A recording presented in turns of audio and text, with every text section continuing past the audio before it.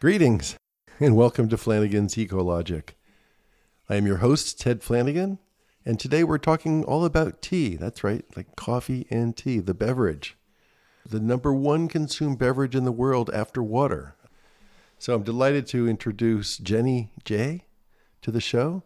She is the founder and the CEO of Sipping Streams Tea Company, based in Fairbanks, Alaska. Hi, Jenny. Welcome to the podcast. Hi, thank you so much for having me today. It's very, very nice to meet you. And I take it you're sitting in Fairbanks, Alaska. Is that right?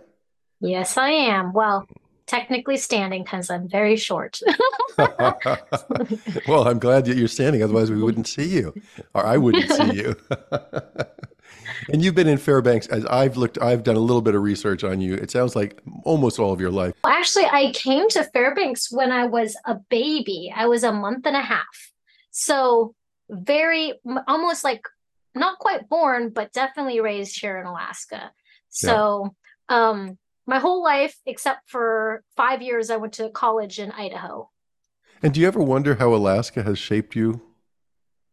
Oh, I know exactly how Alaska has shaped me. That's why I came back after college. Um, it's it's I used to think that it was so strange for me to be a Chinese person growing up in Alaska who didn't fit in my regular extended family, who mostly now lives in Southern California, because I was just so different culturally. But I've really learned to embrace that. And tea was a medium to help me with my own self-identity, actually. For 16 years, you've run a tea company. I've never met anybody who's run a tea company before. And so I have some very basic questions for you. For instance, what are the kinds of tea? I mean, does tea grow in a tree? And is there sort of one basic tea tree, or are there lots of species, or how does that work? So there's one basic plant called the Camellia sinensis. It's an evergreen tree that's grown all over the world, but it's originally from China. And then it's also known in India and Japan and Taiwan. Um, but it's literally grown all over the world. It's an evergreen tree, and all of the tea that you drink, like white tea, green tea, black tea, pu'er tea, is from that one plant. And from their hundreds of varietals, but they're all made from that one plant. And so I want to talk about herbals separately, but from that one plant are all these, like you said, lots of different varieties within that. And I take it that your job is to go to different tree growing areas. And I think on your website it showed Hawaii and India and China, and to gather different varieties and to bring them back. So before COVID, I used to travel around the world to different places like India, China, Japan. And then I've built my networks of different people, different growers that I know. Also being a presenter and speaker at the World Tea Expo. So I've built a lot of international connections and relationships. And so I source teas from literally around the world. But here in Fairbanks, Alaska, during COVID, we started our own tea farm that's all sustainably done. Yeah, I really want to get into that a little later in the podcast because it's exciting what you're doing with the greenhouse and the geothermal. But then all the way back to the sourcing of teas. So you obviously have become an expert. You must have a very, very fine palate, right, or fine sense of taste to be able to determine like which are the very best teas and how they would come together and blend together. I I have won 11 international awards for my teas, but I don't feel like I have a defined palette. Like people say I do, but I feel like, okay, so I used to be a teacher, and a teacher is always learning and doesn't know everything. That's why they're a good teacher. And so I think as a tea specialist, I like to call myself a tea specialist instead of an sommelier because I want to designate that for the wine industry. Yeah. But is that I've experienced a lot of different teas, and I'm good at knowing what I'm looking for. And it just happens to be really good tea, I guess. But I'm always learning and absorbing and experiencing more. So there's a lot of own personal development and growth through the experiences that I've had. And then these different kinds of teas or the different varietals have different benefits, right? So in South Africa is rooibos, which is not from the Camellia sinensis plant, but it's only grown in South Africa, and it's a very powerful caffeine-free bush that has an extremely deep taproot and has a bunch of really powerful anti-inflammatory properties. And also with anti-inflammation, you have decreased issues of aging, brain cells aging with that, right? So my background is actually not just education, but I also worked in sports medicine. So that was what my two careers were before I got into tea. And so I'm really interested in the science and the health benefits of tea. But then in Japan is originally, well, kind of controversial, but is where matcha is from. But technically, if you want to get really technical into the archaeological history, you can say matcha is from China, right? Because everything came from China originally. But Japan is known for its matcha, and that matcha green tea is from the Camellia sinensis plant. So you have two Okay. different plants. And then in South America, they're famous for yerba mate, which is a completely different plant that's really good for anti-anxiety, anti-depression, anything that has to do with your nervous system. It's really good for it, even though it does have a ton of caffeine. So South America, all over South America, is known for yerba mate. So those were the three most popular types of, I guess you could call them tea, but they're technically not tea except for the Camellia sinensis plant. But everything else is steeped in water, just like a tea. Great description. And is it fair to say that tea is just much better for you than coffee, health wise? I think it really depends in a way. Like everything on earth is natural and has some sort of benefit, right? It has some sort of benefit, even toxic things to a certain degree. And maybe this is my sports medicine side coming out. Like everything has a purpose, right? That's naturally provided for us on this wonderful planet.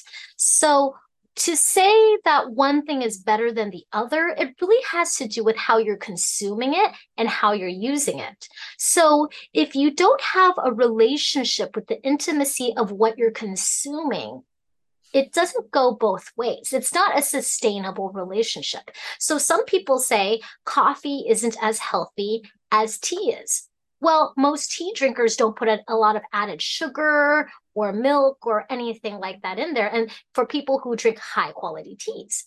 So if you're just a regular, Starbucks coffee drinker that has mostly sugar in it, some milk, a little bit of espresso that's probably burnt charcoaly, carcinogens are being introduced into it. And you're just drinking it because you need a pick me up. You're kind of not giving back to that relationship of what you're consuming. And then how do herbal teas fit into this whole equation? Are So those herbal teas are like a whole nother beast because they all have different benefits because they're different plants. So herbal teas or tisanes, as it's called in French, is anything that is not from the Camellia sinensis plant. So it could be peppermint, hmm, chamomile, hibiscus, chicory, licorice root, dandelion root, and technically rooibos and yerba mate. And you could possibly lump in coffee. It's a different plant, but we don't want to get too lost in the terminology and right. divide ourselves amongst these different categories. What it is, when you're looking at coffee, herbals, tea, are different things that are grown naturally on our planet that we infuse in water. And water is the life source that gives us sustainability truly. Because all of those things, 99.9% of them, hopefully, if it's not super sugary or, dairy Yeah. laden, Yeah. it's mostly water, Yeah. 99.9% water. Now, are you sourcing all of those types of tea that we talked about for sipping streams? Yes. Okay. How exciting. Now, before we leave, you mentioned decaf, and you mentioned, I think it was rooibos tea, the African tea that has no caffeine in it.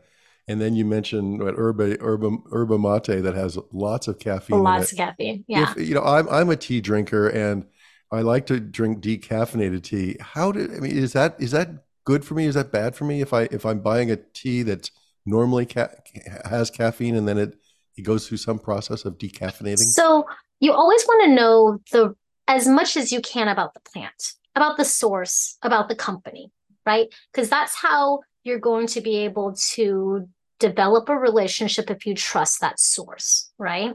So that's why it's really important to know where the origin is. And if you don't know what the origin is, how much do you trust the company? Or for me, like the company owner, a lot of people love to talk to me because I can literally explain, where our teas are from. So decaffeinated teas in general are not bad, but what was the quality of the tea to begin with? Is it a high quality tea to start with? Because there's different methods of decaffeination, and CO2 process is one of the safest ways, and usually the organic decaffeinated green teas or organic decaffeinated black teas will be a CO2 process. And what they have to do to the plant is they actually like have all the tea leaves, they've been dried, they go to this factory, has gigantic CO2 chambers, and they have to re-wet the leaves. So they actually steep the tea kind of a little bit again and pressurize and release CO2 into it. And then it forces what the molecules on the polarity in it for the caffeine to come out. So when you think about that, it's no longer those as fresh in the chain Right. of your tea, then you definitely want to make sure you had the best quality tea leaves to begin with to be decaffeinated. But even decaffeination, it only means 2% or less of caffeine. It's not caffeine free. It's just been mostly removed of caffeine. Do you sell decaffeinated teas? Yes, yeah, we have an organic decaffeinated green tea and organic decaffeinated black tea, both from India, both with the CO2 process. Both in the And CO2 process. and most people are shocked how much flavor is in the tea. And that flavor is correlated with its original quality of the tea leaf. It's not cheap by any means because you started off with a high-end tea and you wanted, by the time it goes through that process, to have really good flavor still, to be able to be re-steeped multiple times, up to 4 times. And most high quality teas, you can easily re-steep up to 4 times. So that's kind of the standard of our company, is that the quality stays consistent from cup to cup to cup, all using the same leaves. Yeah. So that's what re-steeping And means. what makes a good quality tea to begin with? So the good quality tea will be with the quality of the tea leaves, like from the picker, right? And so if it's hand picked, you're able to distinguish which are the best leaves on that bush, that tree, right? But then you also have like elevation. You have the environment of the terroir, the humidity coverage of that area, because tea plants like to be moist and supple, actually. Most people don't realize this. They think, oh, it's in a hot tropical place like India or Africa. It still needs to have some sort of humidity fog coverage over it because tea leaves just get browned and like burned. They can get sunburned too. So the best way to have the best tea leaves is having hand-picked tea and having the person pick the best tea Leaves. off of that. Yes, off of that tree. And And that then, tree, how tall would that tree get, by the way? Is it a mature tea tree? Do you have to use a oh, it could be like ladder? 100 meters tall. I mean, in Yunnan, people like lean a bamboo pole and Oh, shimmy up it, and they're in the trees picking it. Those are oh, really? wild tea trees. Oh, They're really? quote unquote cultivated. They're allowed to just do whatever, Yeah. it wants to do. And then other places like in Africa or our tea farm here, I cannot climb up a tea tree every day. So I trim my tree down to Right. be only about, I don't know, 3.5 feet. I mean, because I'm only 4'9", so I am not going to climb up a tree. It's more manageable if I trim them down. So they are trees, but they can be as short as you want them to be, like Yeah. kind of like a bonsai tree, Right. trimming it and shaping it the way you want it to be. Now, going back, you touched on this, but during the pandemic, obviously travel came to a grinding halt for all of us. And you had the idea, somehow you came up with this idea that you should grow your own tea in Alaska. And most people would say that Alaska is not particularly conducive to growing tea. And you partnered up with somebody you know at a hot springs, and tell that story of how that came about. That you actually have a geothermally heated a greenhouse that is growing tea in near Fairbanks, Alaska. Yeah, so I actually have a certified tea specialist program. So it's called the University. And I have students from all over the world who want to become certified tea specialists. And I had just canceled like our possibility of going to Kenya. Like people were wanting to leave me deposits because I was leading tea tours. And I said, I think we just hold off. And I don't want to take any money. I don't know what's going on. This is kind of lingering way longer than usual. Yeah. And then my students, I gifted them because we couldn't go to tea farms. So I ordered tea trees, like little seedlings, not seedlings, but a year old. And I shipped them to everybody all over the world, no matter where they were, because tea's grown all over the world. Even my students in the UK, there's places that are close to them that I could ship a tea plant to them. So I could talk about where we pick the different parts of the tree, what different, flavors come out and such. So then my students started asking me, when are you going to start a tea farm? And I'm like, I'm not going to start a tea farm. That's crazy. I mean, my tea company is already a restaurant because we're Cantonese. So my parents used to own a restaurant when I was a kid. So it's like a tea house that has foods like Asian steamed dumplings and egg tarts and stuff. And it's a factory. So we blend and produce all these teas and package them and everything. And we sell them wholesale and retail. And we have a store. I'm like, there's no way I'm going to do a tea farm. And so my husband, who knows, he probably knew he should ask me this because I'm extremely logical and I get straight to the point. He said, so what would it take to start a tea farm? Because he knows I've been probably thinking about this for a long time, just because it's very technical. And I said, the only place I can think about it growing sustainably in Alaska, and sustainability is key because I wouldn't want a bunch of fossil fuels or wood burned to heat the environment for this tea farm, would be actually here in Fairbanks. Out of the whole state, it would be here in Fairbanks at Sheena Hot Springs Resort. And so my husband said, well, then why don't you just ask Bernie? And Bernie Carl owns Sheena Hot Springs Resort. He's a close friend of ours. And my husband and him have been working together for over 10 years, volunteering for the World Ice Art Championships. So they're both like in a nonprofit and have worked together for so long. And he said, why don't you just ask him? He likes you. He sees how hard you work. Just ask him. And I said, he's not going to have time for me because he has a recycling center. He's all about sustainability, all about sustainability. Were you asking, did he had extra greenhouse space? Well, I knew he had extra greenhouse space because when I was a high school teacher, I spent a week with my science students going to volunteer at one of the greenhouse spaces. And I knew how his business ran. And so I asked him and he said, okay, let's do it. By the time I got him on the phone, I was like, oh, man, he answered it really fast. I guess I'm starting this greenhouse, like this tea farm. And so what people don't realize is like this hot springs is a low energy hot spring. So water comes out of the ground just like hot spring, heats up the glycol, and then it turns these turbines, just like a geothermal power plant. But it's a low energy one because these hot springs aren't super, super hot.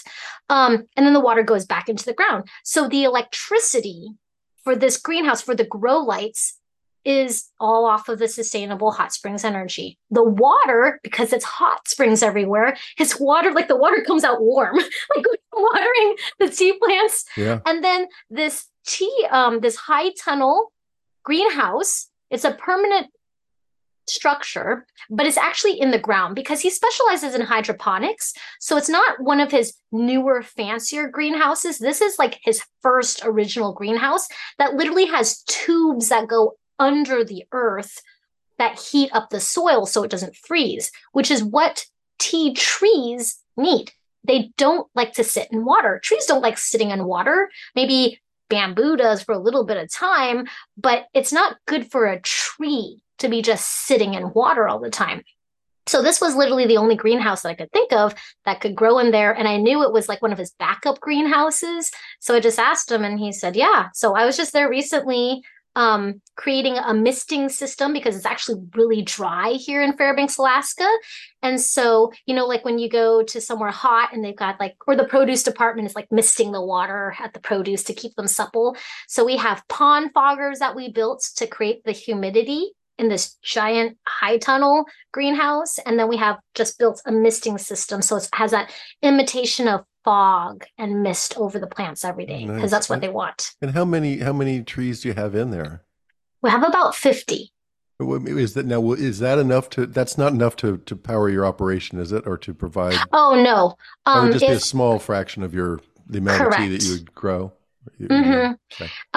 But if you had an acre, I mean, if anyone decided to have an acre of tea plants, it makes some crazy number of dried tea, like 600 kilos or something. It's something insane because every week when I go and I check on the plants and make sure everything's okay, I'm picking tea leaves. It's so sustainable because every time you pick the baby shoots, the best tea leaves, it grows more.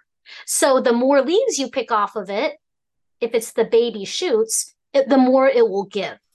Yeah. And if you stop picking the tea leaves, it will actually grow flowers and put energy into its flowers to drop seeds. So we've had little babies grow there in the greenhouse and made new little plants.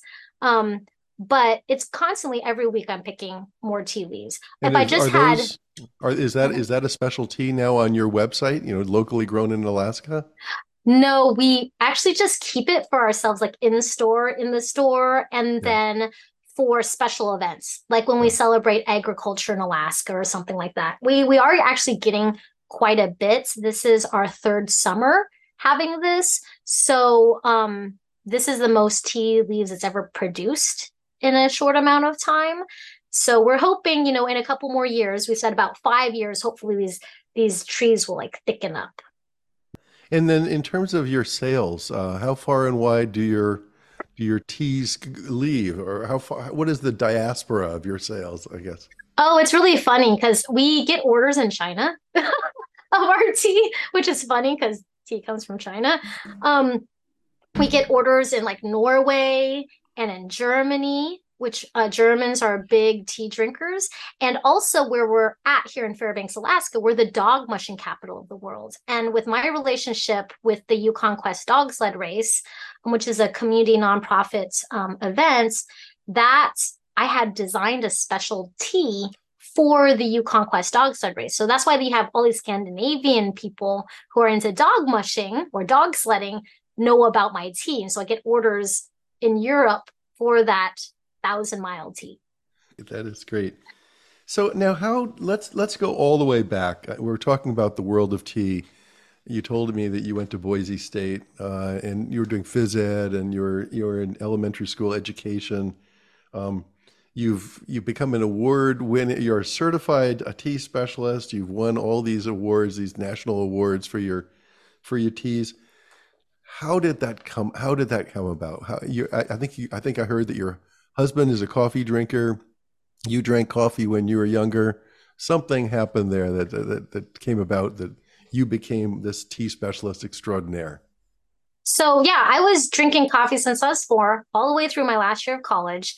My last year of college, I was realizing my drink was like 528 a day or 526, something like that with the sales tax. I'm like, man, that's really expensive. That's like a whole meal. I should pick the cheapest thing on the coffee shop menu, and that was tea. I'm like, okay, I'll drink tea. I mean, I didn't really grow up drinking tea. My grandparents drank tea. Well, they drink this weird thing in a clay pot, in the Gung Fu Cha ceremony. I didn't know what it's called, just like I didn't know what Tai Chi was. I'm like, is that weird exercise thing grandma and grandpa do in the living room? So my parents didn't drink tea. My dad was a coffee drinker and my mom would drink hot water. And so I started drinking tea, and people would ask me all these questions, all these health benefit questions about tea, which I didn't know. They just figured because I was studying athletic training, which is sports medicine or physical education, like I was drinking tea because I knew all these things, but really I was just drinking it because it was budget friendly. So that's actually how it started, was people would ask me questions, and being, again, like I mentioned in the beginning, a teacher, you're always learning. You want to help people. So that's essentially how my tea journey started, was I'd go and do research in different medical publications and read case studies on tea and just like regurgitate that to my friends. Well, hopefully in a more easy, understandable way instead of all the technical stuff that was in there. But now, okay, so now you get turned on to tea. You're off coffee because of the finances of it all. Uh, Mm-hmm. you're into tea, but how did you form the tea company? So that was kind of strange. So this whole time I moved back to Alaska, I work in physical therapy, and I'm still drinking tea. Like I have a job and everything, but I'm just drinking tea because I'm just learning about it. The more I drink, right, the more your palate develops. Hmm. So I'm drinking Lipton tea bags in the clinic, and people would say, "Oh, you're a tea drinker?" And before I could even answer it, they'd say, "Oh, I used to drink tea down south with my great Aunt Sue on the porch, and I used to make sun tea. You know what sun tea is?" And they tell me their whole life story around tea. I never even got to answer that I wasn't really a tea drinker. But every time, all you had to do was have a styrofoam, unfortunately, we only had styrofoam cups, cup of hot water with a tea bag tag hanging out of it. People identified me as a tea drinker. I was automatically in this club of tea drinkers that I really knew nothing about. So I started learning about tea. Again, as I'm learning, I'm sharing with other people. I move into being a high school teacher. The high school wants me to actually design a semester long class on tea, an elective class on the history of tea, the benefits of tea, or whatever. They just wanted me to make an elective class on tea. So that was like the hardest thing, was trying to develop a whole semester long class on that with quizzes and tests and stuff. And it's because the parents had heard that I, quote unquote, knew a lot about tea. I didn't know that much about tea. I would just share with whatever I learned. And so um, later on during summer break, I decided to actually go to China and visit tea farms for the first time.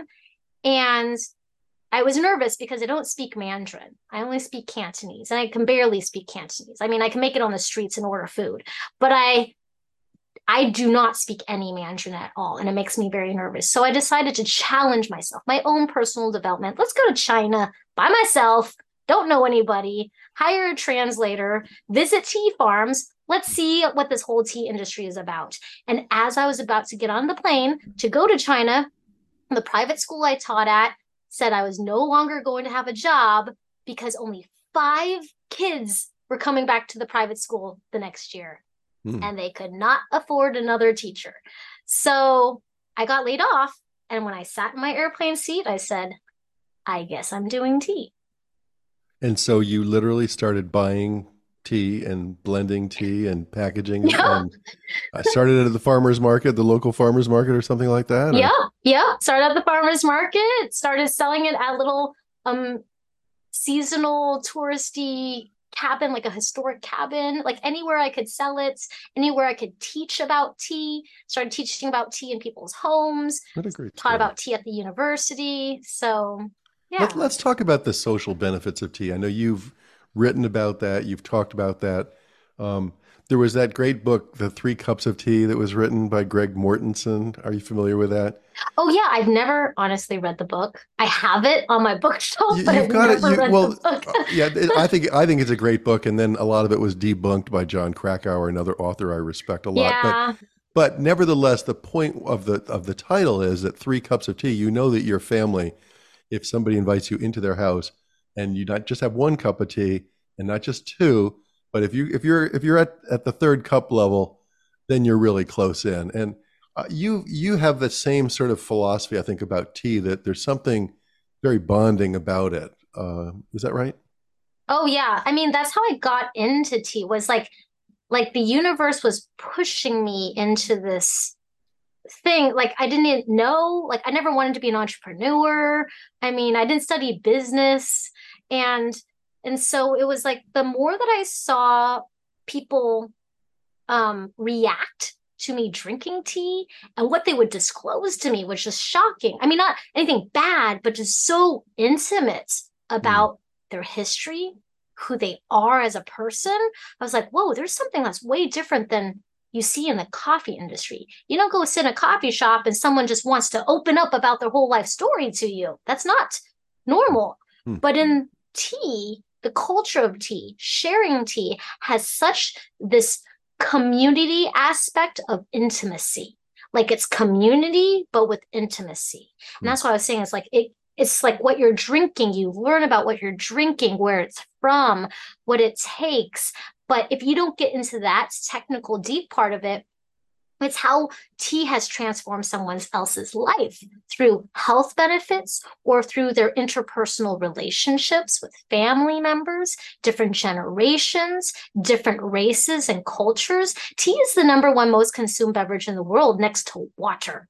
Next to water for like millennia now, over 4,000 years. So there's something very powerful about this plant. And even just the way that it helps you balance. It's got caffeine in it, but it also has L-theanine that calms and relaxes your body, this whole yin-yang approach. And when you think about the philosophies and the religions like Taoism and Buddhism, that are around at the same time as tea and how they use tea as a ritual for their practice of calm meditation. They're not wired. Calm meditation, but like awakening in their mind. 3 cups of tea is just a start. But when you get to 7 cups of tea, it transforms you from the inside out. How great to talk to you this afternoon. I really appreciate it, Jenny. Thanks so much for your insights and your time. Yeah, well, thank you so much. I'm going to go to your website and buy some of your tea. What is your website? Oh, my website is sippingstreams.com. Thanks so much. Great to meet you. Thank you. That's it. Thanks for tuning in to another episode of Flanigan's Ecologic. We'll see you next time.